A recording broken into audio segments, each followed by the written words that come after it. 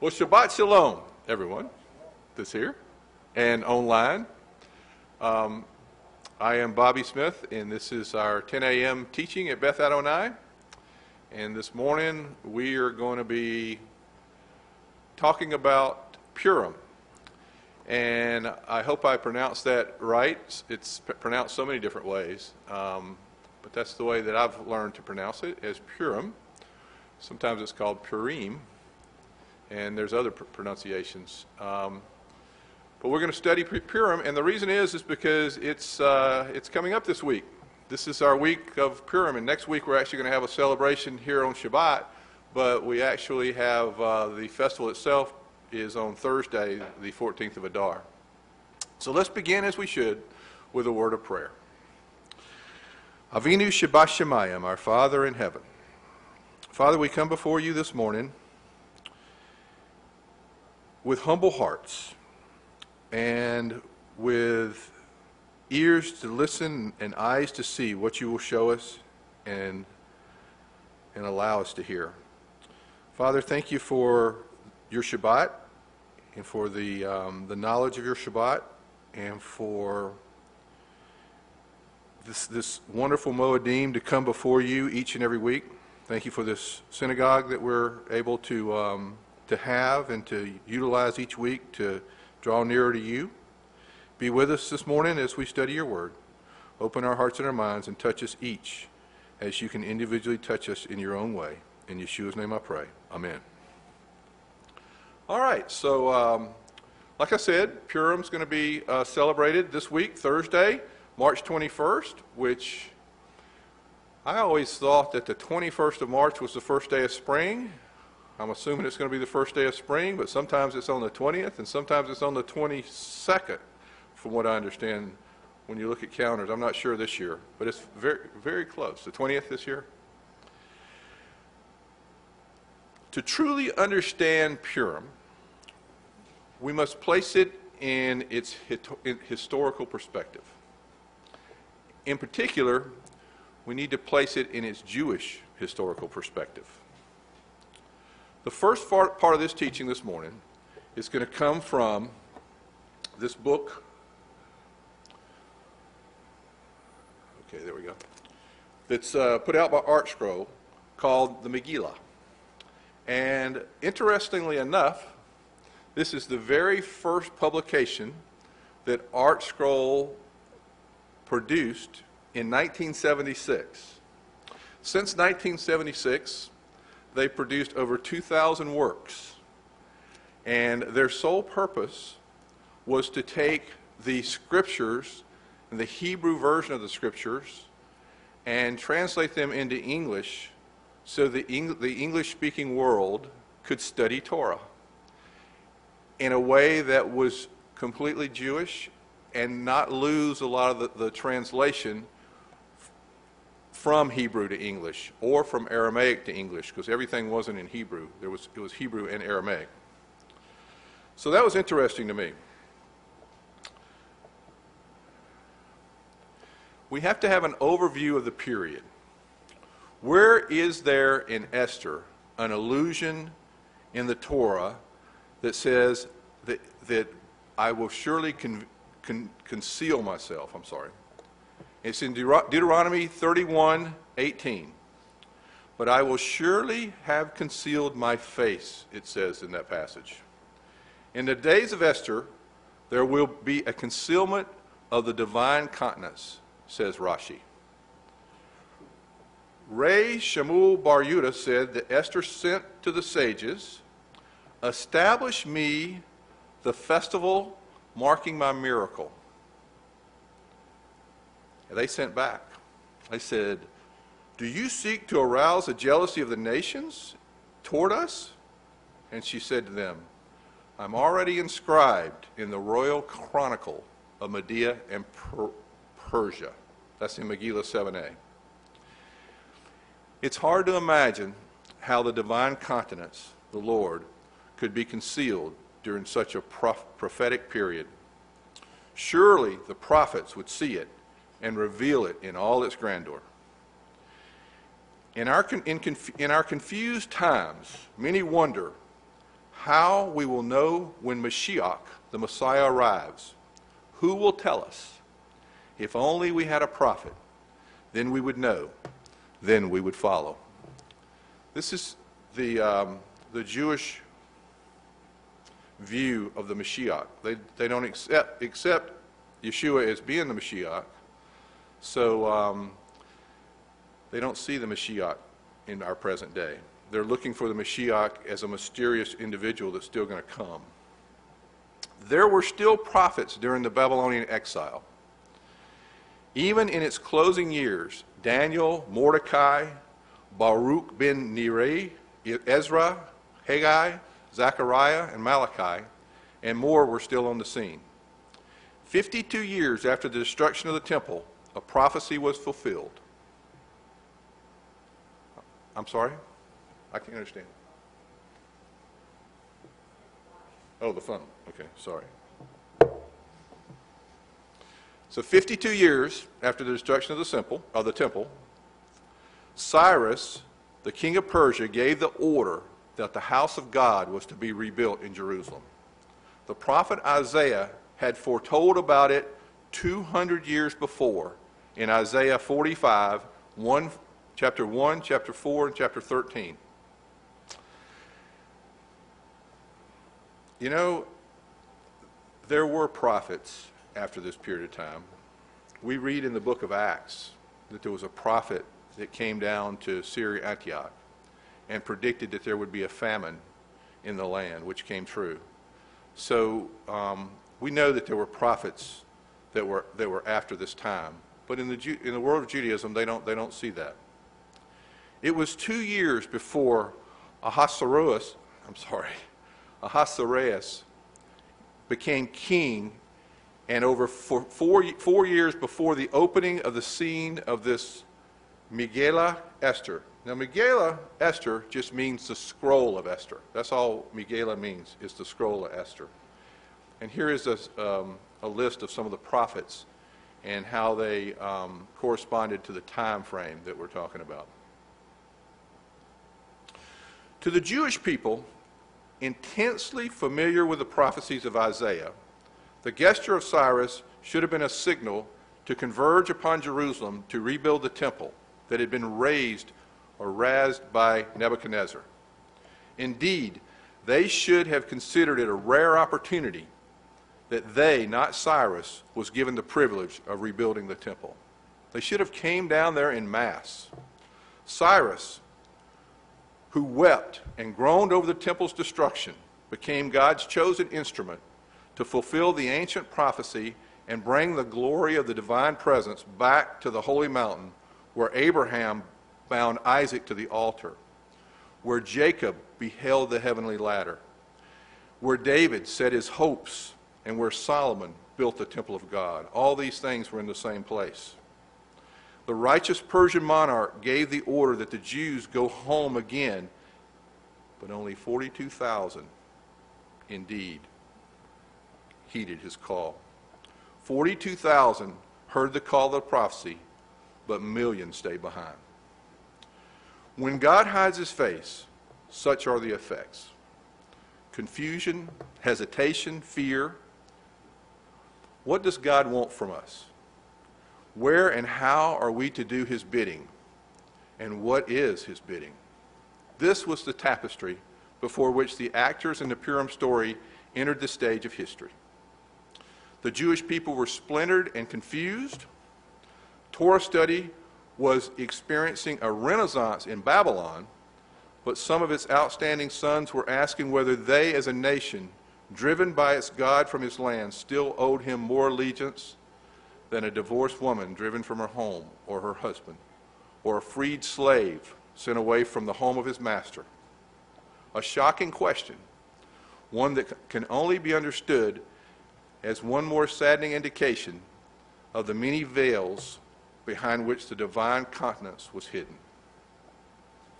Cyrus moved his royal capital to Shushan in the land of Elam. With him went Mordecai and Daniel, but they were not able to teach Torah in Elam as they had and as their peers were still doing in the flowering academies of Babylon. Elam was the seat of royal power. The source of Jewish hope was barren of Torah. More concealment of the divine continents. So I think it's important for us to kind of look at the world at the time of the Babylonian exile and how the Babylonians controlled this part of the world. You know, Israel and the Holy Land is at the gate of connecting three continents, Asia and Europe and Africa. On the left with the yellow highlight is the Babylonian Empire. The Persian Empire is on the right, and you can see it's kind of outlined in red. They really overlap each other. So the Babylonian exile happened first. The Persian Empire happened after the Babylonian Empire. And what the period of Esther, the book of Esther, is written when the Persians were in control, were the major world power.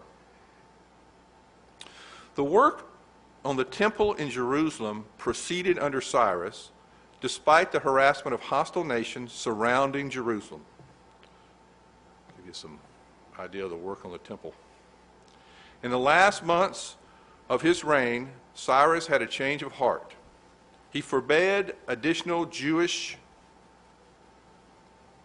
to cross the river to the land of Israel. This setback caused the Jewish pioneers in Jerusalem to despair and halt the work they had begun so hopefully. But the rebuilding had not been outlawed, it had only been hindered. The reign of Cyrus did not long endure. Only 2 years after he ordered the rebuilding of the temple, Ahasuerus was the king of the vast empire of Persia. The new king was no friend of the Jews. Despite the impression common among us that he was an amiable drunkard who was manipulated by Haman, the sages make it very clear that he was thoroughly evil and that he hated the Jews even more than Haman did. His queen, now you guys need to understand something about me sometimes. I'm a little bit vocabulary challenged. So if I get these words wrong, these names. Oh no, I'm just talking about my pronouncing of the queen here. Queen Vashti. Hopefully that's good. A granddaughter of Nebuchadnezzar, fulminated furiously against the feeble attempts to rebuild the temple.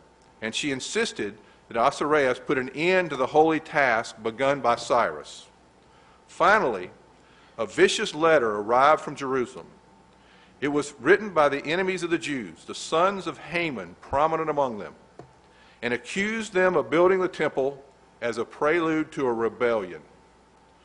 Ahasuerus was only too happy to accept the advice of his queen and the reports of his observers. He ordered an end to the work in Jerusalem.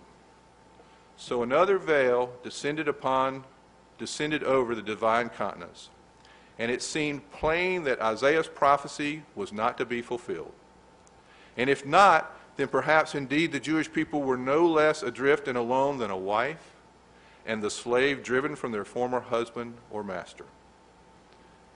There was another prophecy. It was more explicit and more imminent than Isaiah's, that was a source of confusion at best and despair at worst. And this is from Jeremiah, chapter 29, verse 10. For thus said Hashem, after 70 years for Babylonia have been completed, I will attend to you and I will fulfill you my favorable promise to return you to this place. And then in Daniel 9:2, I, Daniel, contemplated the calculations, the number of years about which the word of Hashem had come to the prophet Jeremiah to complete the 70 years since the ruin of Jerusalem. Daniel 9:2. Was Cyrus' order the fulfillment of the prophecy? Remember, that was 58 years after the destruction. And if it were, how could it have been so easily nullified by Ahasuerus?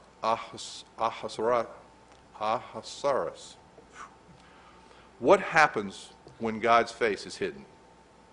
We no longer see his hand guiding history. The successes and failures of the Jewish people were historically dependent upon their allegiance to God and His Torah. Torah and prophets are a series of pledges and warnings. When Jews were loyal to the dictates of their Creator, they were rewarded in this world as well as the next. When they failed to heed His word, retribution was not long in coming. That was when God showed His face and His concern. When His countenance was concealed, Israel became a subject to the whims of rulers, the mutations of nature, and the vicissitudes of history.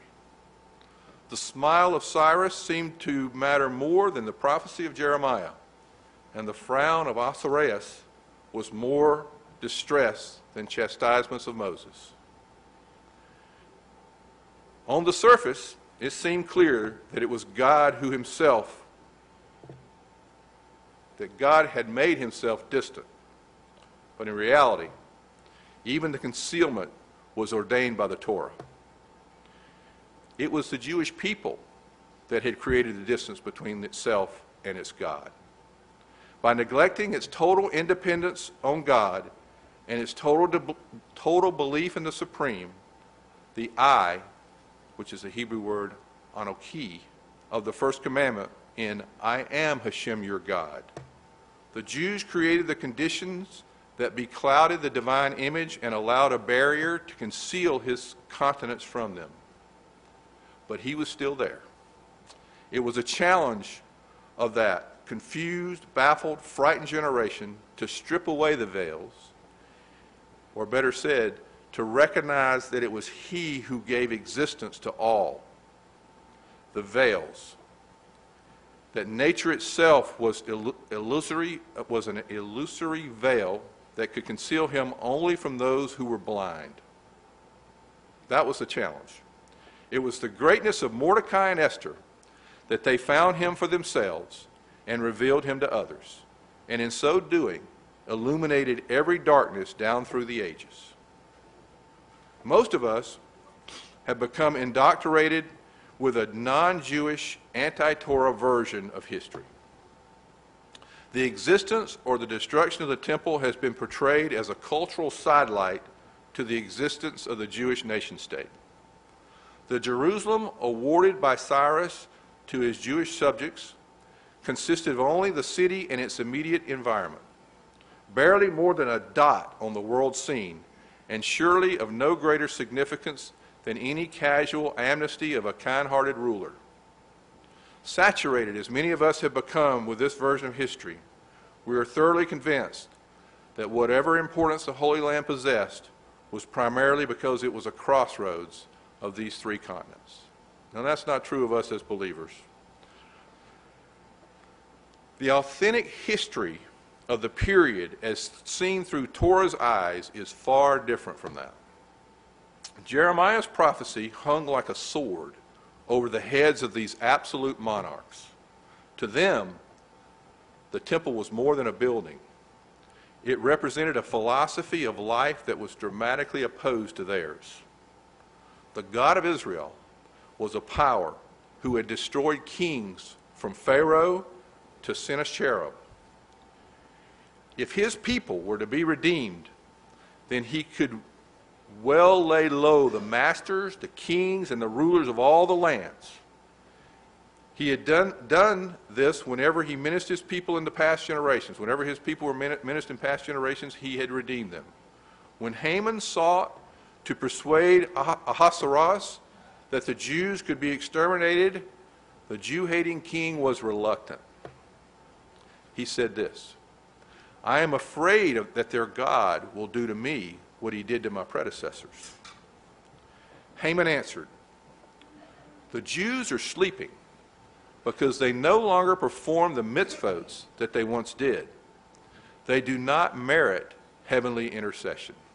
Isn't that interesting? Haman and Ahasuerus saw more clearly than the Jews, that they saw the veils of concealment, but the two plotters knew that the darkness was not imposed from on high. They knew it was a reflection of the Jewish attitudes. It was the Jewish people themselves that had caused this. by not following the mitzvahs, by pulling away from their God. For more than a generation, Jeremiah's prophecy haunted monarchs and their advisors. The Lord of hosts said that Babylon would be ascendant for 70 years and that the ruins of Jerusalem would rot for 70 years. If the prophecy were to come true, crowns would topple and empires would crumble. As long as the prophecy was pending, kings avoided gross acts of disrespect toward God lest they provoke his anger. They lived in fear, but they also lived with hope. The hope was that the destruction of the temple marked the end of God's ascendancy, or that the Jewish lethargy had allowed the bonds between them and God to slip apart. And the magic number was 70. If 70 years went by without the fulfillment of Jeremiah's prophecy, then Jerusalem would forever remain a plowed field and a haven only to foxes. Belshazzar, grandson and successor to the throne of Nebuchadnezzar, watched the days go by with trepidation. As the end of year number 70 grew closer, Jeremiah's prophecy was well known and well respected. After 70 years for Babylon had been completed, the then current Babylonian Empire was founded by Nebuchadnezzar in the year 3318, or 442 BCE. He reigned for 45 years and was succeeded by his son, evil Merodach, who reigned for another 23 years. Belshazzar saw the months go by until he entered the third year of his reign. In his opinion, the 70 years were over. He rejoiced, but he was not content to be merely joyous. He had to show his contempt of the God whose power he no longer feared. Belshazzar prepared this wild, orgasmic feast that has become legendary in the literature of excess. To celebrate, he did something that not even his brazen grandfather had dared to do. He took out the sacred vessels of the temple and used them in his wild, drunken revelry. And why not? In his opinion, Jeremiah was wrong. Babylon had survived his deadline, and Jerusalem was not being rebuilt. But Belshazzar was wrong. By the morning, he was dead. No Babylonian king, even after raising of Jerusalem, dared to use its holy vessels. They knew full well that though Judea was but a minor province in the world of real politics, it was a major spiritual force. Belshazzar's audacity was brutally punished that very night as he was murdered by Darius the Mede and his son-in-law Cyrus the Persian. Darius offered the throne to Cyrus, but the younger man demurred because Daniel had prophesied that the kingdom of Babylon would pass first to Media and then to Persia. So it was that a prophecy decided the highest of all affairs of the state, the identity of the monarch and the seat of world dominion. Both their reigns were brief. Darius lasted a year and Cyrus less than 3. In the year 3392, 368 BCE, Ahasuerus assumed the throne of the Persian Empire in the capital city of Shushan. He too kept one eye on the calendar. 70 years. When would they end? Belshazzar blundered miserably and bloodily in his computation. Ahasuerus was determined to do better. According to his calculation, the 70 years ended in the third year of his reign. He celebrated with a fabulous 180-day feast in which the Megillah Esther begins. And he too, as an arrogant symbol of his newfound security from the Jeremiah prophecy, did something he had never dared to do up until then. He profaned the sacred vessels of the temple. His calculation too was wrong, but he was spared from immediate retribution because God's plan called for Ahasuerus to become sire of the man who would finally bring fulfillment to the words of the prophets. 9 years later, Esther came to plead for her people, and Ahasuerus made his famous magnanimous gesture that she might make any request up to half the kingdom, and it would be fulfilled. The Talmud says that he told her she might request anything except for something that would interfere with the stability of the kingdom. And what was this thing that would interfere with the stability of the kingdom? It was the building of the holy temple. Let us not forget that at this time, Ahasuerus had no idea that his queen was a Jew, nor had she ever given him any reason to think that the half-finished, long-neglected temple was any interest to her. Nevertheless, when he made an offer as generous as any husband had ever made to a distraught wife, he felt it necessary to caution her that in all the world there was one request that he could not grant, because it would irreparably disrupt the stability of the kingdom. The temple must not be rebuilt. Thus, it should be absolutely clear that despite the fact that only 42,000 Jews had returned home, the holy city and the holy land were very much on the minds of all the rulers. Jeremiah had spoke of 70 years from Babylon before the Jews would be remembered by God, and Daniel spoke of 70 years from the destruction of the temple. As we have seen, the kings of the period dreaded the climax of these 70 years, and each in turn attempted to determine when they would end.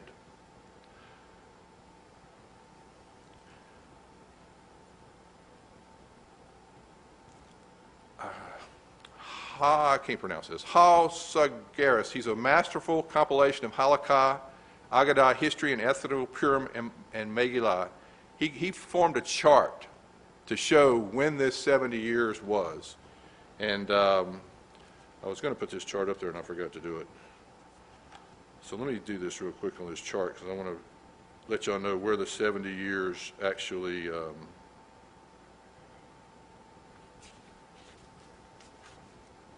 began and ended. They call it the mysterious 70 years. This gentleman determined that the 70 years began in the year 3,318, which was when Nebuchadnezzar assumed the throne of Babylon. It ended in the year 3,408, which would be 70 years, and Darius orders the construction of the temple to begin again. It was 70 years since the destruction of Jerusalem. That's where the 70 years were supposed to come. The reason they were miscalculating was they were picking the wrong starting time as to when the 70 years were to be calculated from. At first glance, the varying interpretation of the mysterious 70 years may seem strange. Didn't the prophet convey the exact meaning of his words? And didn't the Torah sages understand? The prophet understands what God wants him to understand and conveys what God wants him to convey. The present exile that we are in today will end one day. That it will is one of Maimonides' 13 principles that are the very basis of Jewish belief. When that day comes, the redeemed Jewish nation will understand the true meaning of the many prophecies dealing with exile and with redemption. We will then understand how the prophets foretold the conditions of exile and the deliverance from it. But their words will remain murky and obscure until then. It was never God's purpose to give us a history book in reverse, clearly outlining the exact course of all future events.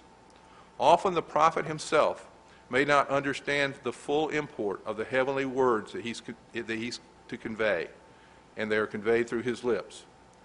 One of the pivotal prophecies in Jewish history was the declaration of Abraham. Your offspring shall be aliens in a land not their own, and they will serve him, and they will oppress them 400 years. This is in Genesis 15:13.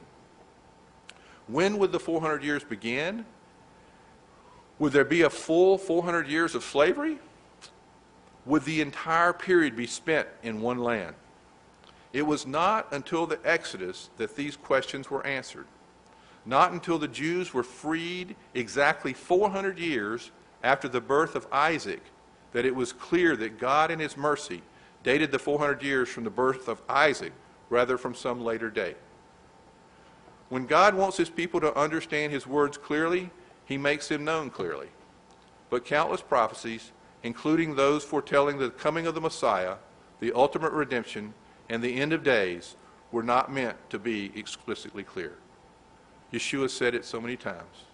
That's for my Father to know. My Father will let us know, you know. The Messiah is hidden. He's not really. He's hidden from the Jewish people that don't want to see him for a reason.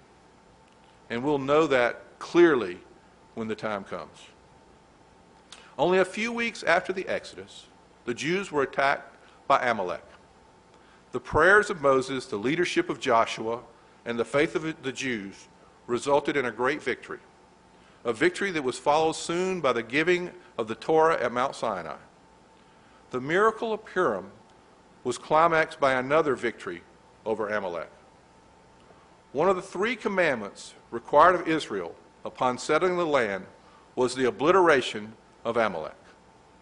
The commandment, you must blot out the memory of Amalek, is still read annually in all Jewish congregations on the Sabbath before Purim. And it is a commandment that must be fulfilled before the final redemption can be accomplished. Superficially, it would appear that this commandment is an act of revenge for a vicious sneak attack that happened in the year 2448.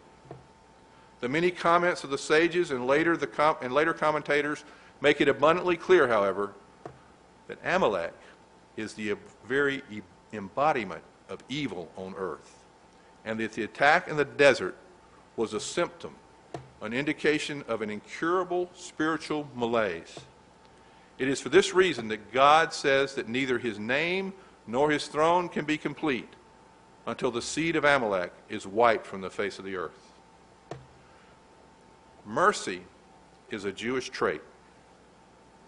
So much so that our sages question the Jewish ancestry of a cruel person. Nevertheless, there are times when soft-headed mercy is nothing more than a euphemism for cruelty. The kind mother who indulges her child in just a desire of this sweet tooth and constantly gives them the sweets doesn't deserve anyone's sympathy when the dentist has to do his work on their teeth. But on the other hand, the cruel mother who supervises her beloved brother's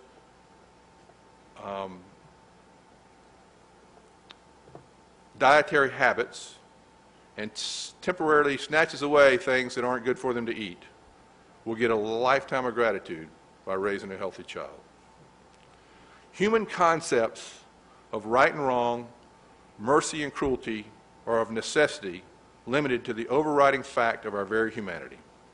The sensitive human might well feel revulsion at the commandment to murder an Amalekite in cold blood. It flies in the face of everything we've been taught about the sanctity of life and the virtues of compassion. But compassion and weakness are not always synonymous.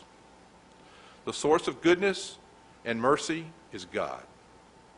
When he, in his supreme wisdom, decrees that the war against Amalek is the road to human perfection, then there is only one true course of mercy.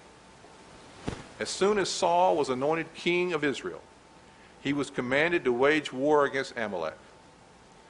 He was no simple farmer's son, this new king. He was head and shoulders above the rest of his people, spiritually as well as physically. In his entire lifetime, it says he committed just one sin. I don't know that that's true. David was 28 years old when Saul became king, not merely a stripling tending herds as disjointed history may have led us to believe. And still Saul was chosen over David as Israel's finest son.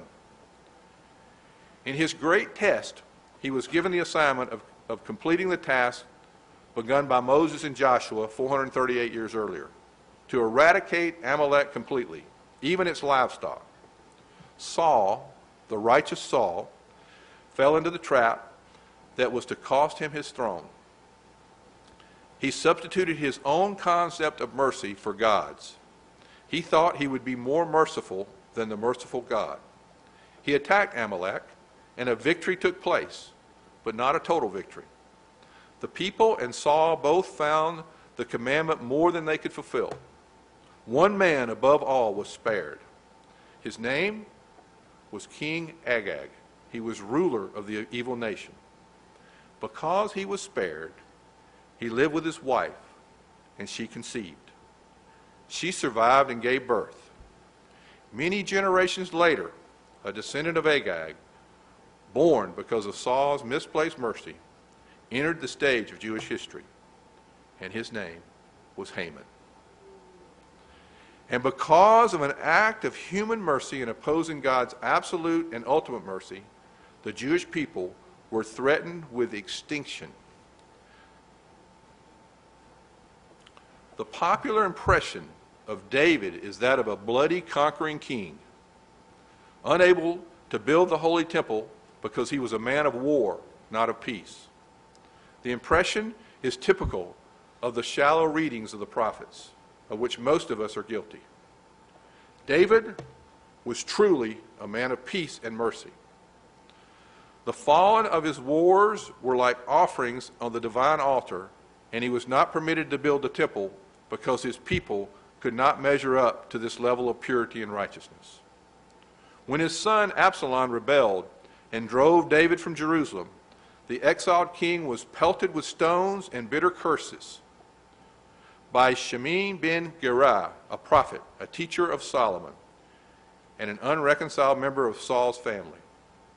Shimei was a rebel against the person of the king, who was liable to the death penalty. And David's loyal followers, led by Abishai ben Zeruiah, begged for permission to kill Shimei. "Why should this dead dog curse my lord, the king?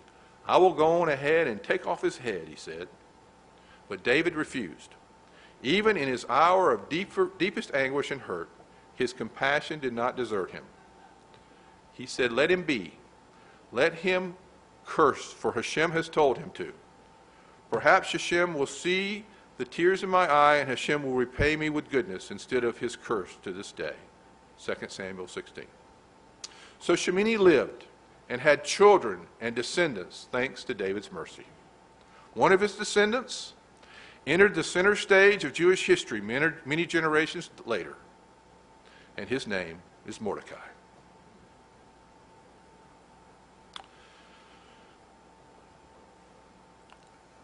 Not for naught did the Jews of Esther's time say, "See, and Yehudi of the tribe of Judah did for me and what Benjamin caused me." Let me do that again. "See what a Yehudi of the tribe of Judah did for me and what a Benjamite caused me." What did a Yehudi do for me? David did not kill Shimei, and Mordecai was born of him. What did a Benjamite cause me? Saul, who was a Benjamite, did not kill Agag, and Haman was born of him to oppress the Jews. There are two kinds of mercy: the true kind that produced Mordecai, and the false kind that produced Haman. The history of the Jewish people up to the Babylonian exile was replete with miracles. In virtually every generation, a Jew could reinforce his belief through miracles with which he saw himself or tales of such miracles from first-hand witnesses. A visit to the Holy Temple itself was a miracle. It was an opportunity to see the active hand of God. True, Jewish belief is not based on miracles. Belief must feed on deeper roots. Miracles can be rationalized, explained away, and even misinterpreted. Reliance on miracles, even undue emphasis on miracles, can actually dilute belief because it can make one forget that the hand of God is present in what, for lack of a better name, we refer to as nature. As it was at the splitting of the Red Sea when the Jews left Egypt. It is not simply a pretty turn of phrase when we thank God in the Shemoneh Israel for the miracles that were done to us this very day. Life exists because God makes it exist constantly. Without his life-giving activity, the universe would cease to exist. To the extent that the early history of the Jews is a chain of miracles and divine intervention, it is itself a veiled picture of God. The very emphasis on God's miraculous activity can make one forget that his guidance is everywhere. The Hebrew word for world is olam. It comes from the root word that means hidden. For in this world, the existence of God is hidden. People may pray 3 times a day and observe mitzvahs scrupulously, yet they are convinced that their business, professional, or military success is based on hard work, education, capital investment, superior strength, better planning, etc. Isn't God at least an equal partner in their success? Of course he is. But he's a silent partner. He's an unseen partner. So silent and unseen that his very participation can be questioned. This is the purpose of olam, world hiddenness, to test man to find truth in the murkiness. The non-believer will always find basis for doubt and blasphemy. God does not drill faith into our minds and hearts. He places us in an olam, a world of hiddenness. And he expects us to find our way to the truth because he has given us enough tools, just enough tools, to find the truth if we really want to find it. God's name does not appear in the Megillah, the scroll of Esther. The only one of the 24 sacred books of which such a phenomenon occurs. These hidden appearances of his name are still marked in contrast to the rest of the Tanakh.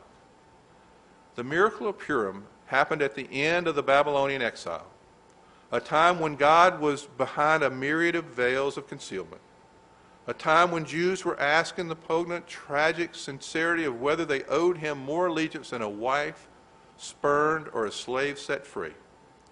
And the miracle happened in Elam, a spiritual, forlorn province that was almost devoid of Torah. Torah was not allowed in this Persian Empire. Yet it was at that time and in that place that the random links began coming together and forming chains of salvation, chains eternally binding the Jews to the earliest days when God was everywhere. The miracle of Purim showed them that God was still everywhere and would always be everywhere. In the heavenly order, Malchut, which is kingship, represents the final stage of God's will, his revelation on earth. It is the culmination of a lengthy chain of events resulting in his revelation. Nowhere, more than in the Megillah Esther, is this revealed. In the Megillah, God's name does not appear, but when all is done, his presence was recognized everywhere. Every piece fit. His jigsaw puzzle was perfect. And Esther could truthfully tell the sages that everyone knew it. Everyone realized that God rules the affairs of man directly as he had in Egypt, or the land of Israel, or from the concealment of nature and his coincidence as he had in Shushan, because he does not appear in the Megillah. He is there more meaningfully than in any other sacred book. It is in the Megillah that we see Malchut, kingship, the final emanation of God's infinite wisdom and power as it is manifested in the apparently mundane affairs of this planet. This may be the deeper reason why God is alluded to in the Megillah by the word Hamelech, which is the king. It is in this guise of the eternal, natural rule of earth that his essence is represented most truly. No, he's not concealed. God is not concealed. He only seems to be. It is for us to find him in every event of our lives. Megillah Esther shows us how, if we but read its directions, if we just look, if we just take the effort to look, we will find him. So I'm going to close out this by talking a little bit about Purim and giving a little bit more details as to what we do, what it is, and how we celebrate it. How much time do I have? That clock's not right back there. A few minutes. The Jolly Festival of Purim is celebrated every year on the 14th of the Hebrew month of Adar, which is this coming Thursday, March 21st. Purim 2019 begins on Wednesday night, because Hebrew days begin at dark, at sunset, March 20th, and continues through Thursday, March 21st, or March 22nd in Jerusalem. It commemorates the salvation of the Jewish people in ancient Persia from Haman's plot to destroy, kill, and annihilate the Jews, young and old, infants and women, in a single day, as recorded in the Megillah, the book of Esther. By the way, those of y'all that came in late, if you've never gotten one of these, this is Art Scroll's very first publication. Art Scroll actually started in 1976. Their sole purpose was to translate the Hebrew scriptures from Hebrew or Aramaic into English so that English-speaking world would be able to study Torah from a Jewish perspective. And since this original work, they put out over 2,000 additional works since then. And they do some great work at giving the English-speaking world understanding of the Torah. Instead of going into the story, we're all going to get that during the play, but Purim means lots. That's what the word means in ancient Persia. The holiday was thus named since Haman had thrown lots to determine when he would carry out his diabolical scheme. You can pronounce this name in many ways. Some people pronounce it Purim. Among Westerners, it is almost always Purim. Purim, I hope I'm saying that right. Some Central European communities call it Purim. Some of the observances we do is we read the Megillah, the book of Esther, which recounts the story of the Purim miracle. This is done once on the eve of Purim and then again on the following day.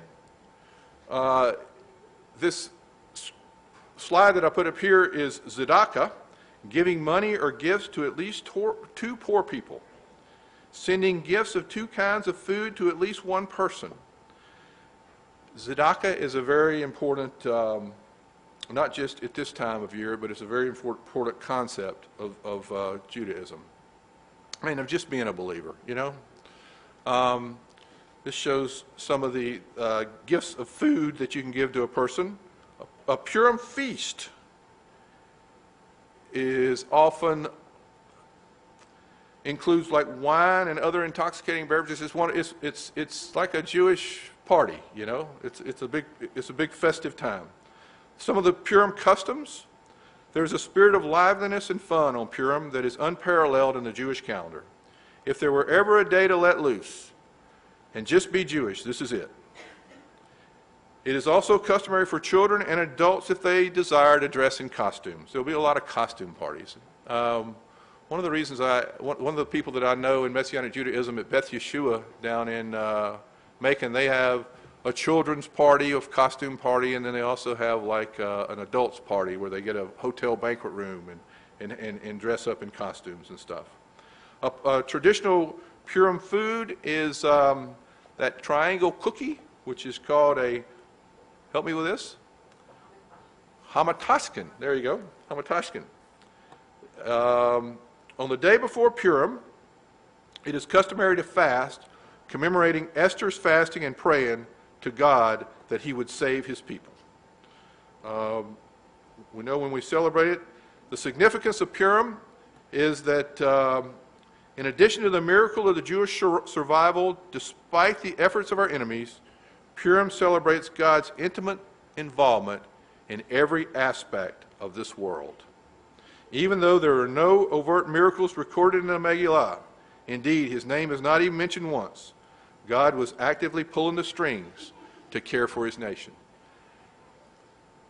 We're in the year 5779, and the Jewish people are still thriving. They are still thriving. So God is still at work in his life. These are some Purim facts that I think you'll be interested in. All too often, Jewish communities have narrowly escaped catastrophe. More often than not, the plot involves an evil tyrant who follows the ways of Haman. And just like the Purim story, God is there to save his people from this certain doom.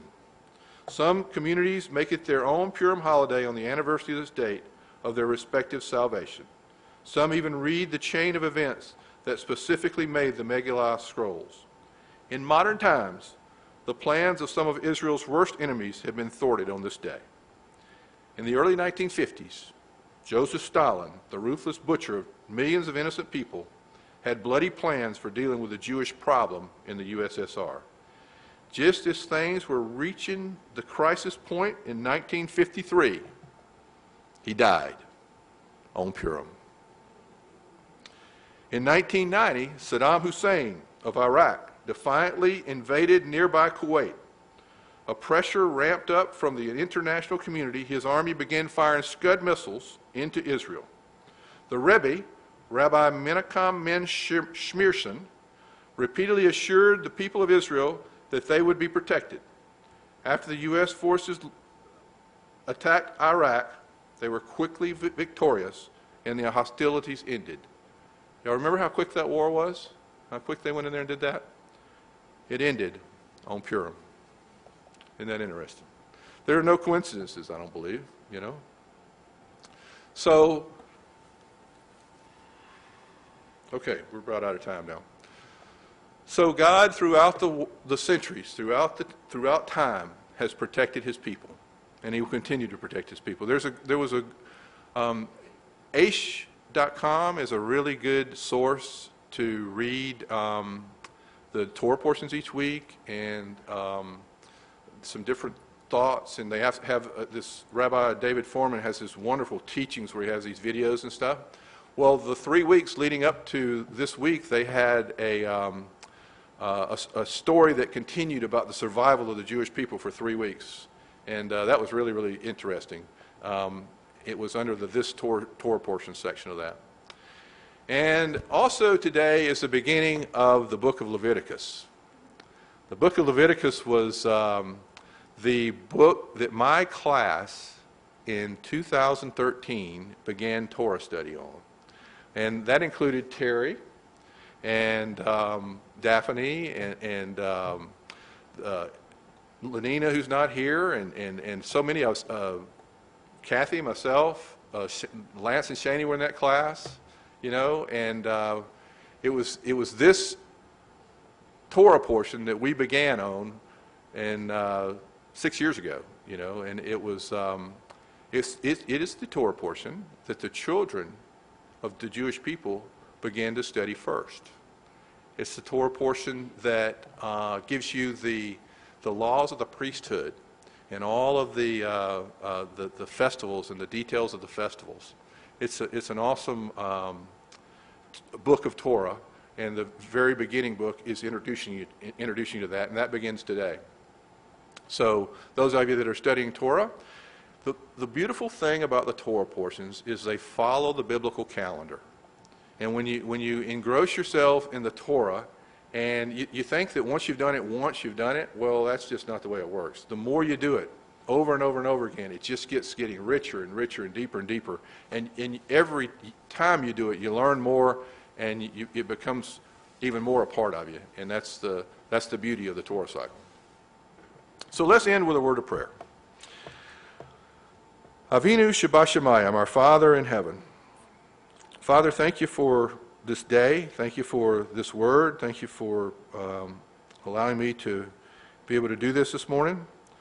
Thank you for all of the people that have come together in your house on your day to draw nearer to you, Father. I pray that as we go through this service today, that we would we would do your will and we would draw near to you, and we would each be touched by your presence this day. Be with us as we go out into the world. May those that come in contact with us see you in us in all that we do, and may we represent you well. In Yeshua's name I pray. Amen. Amen.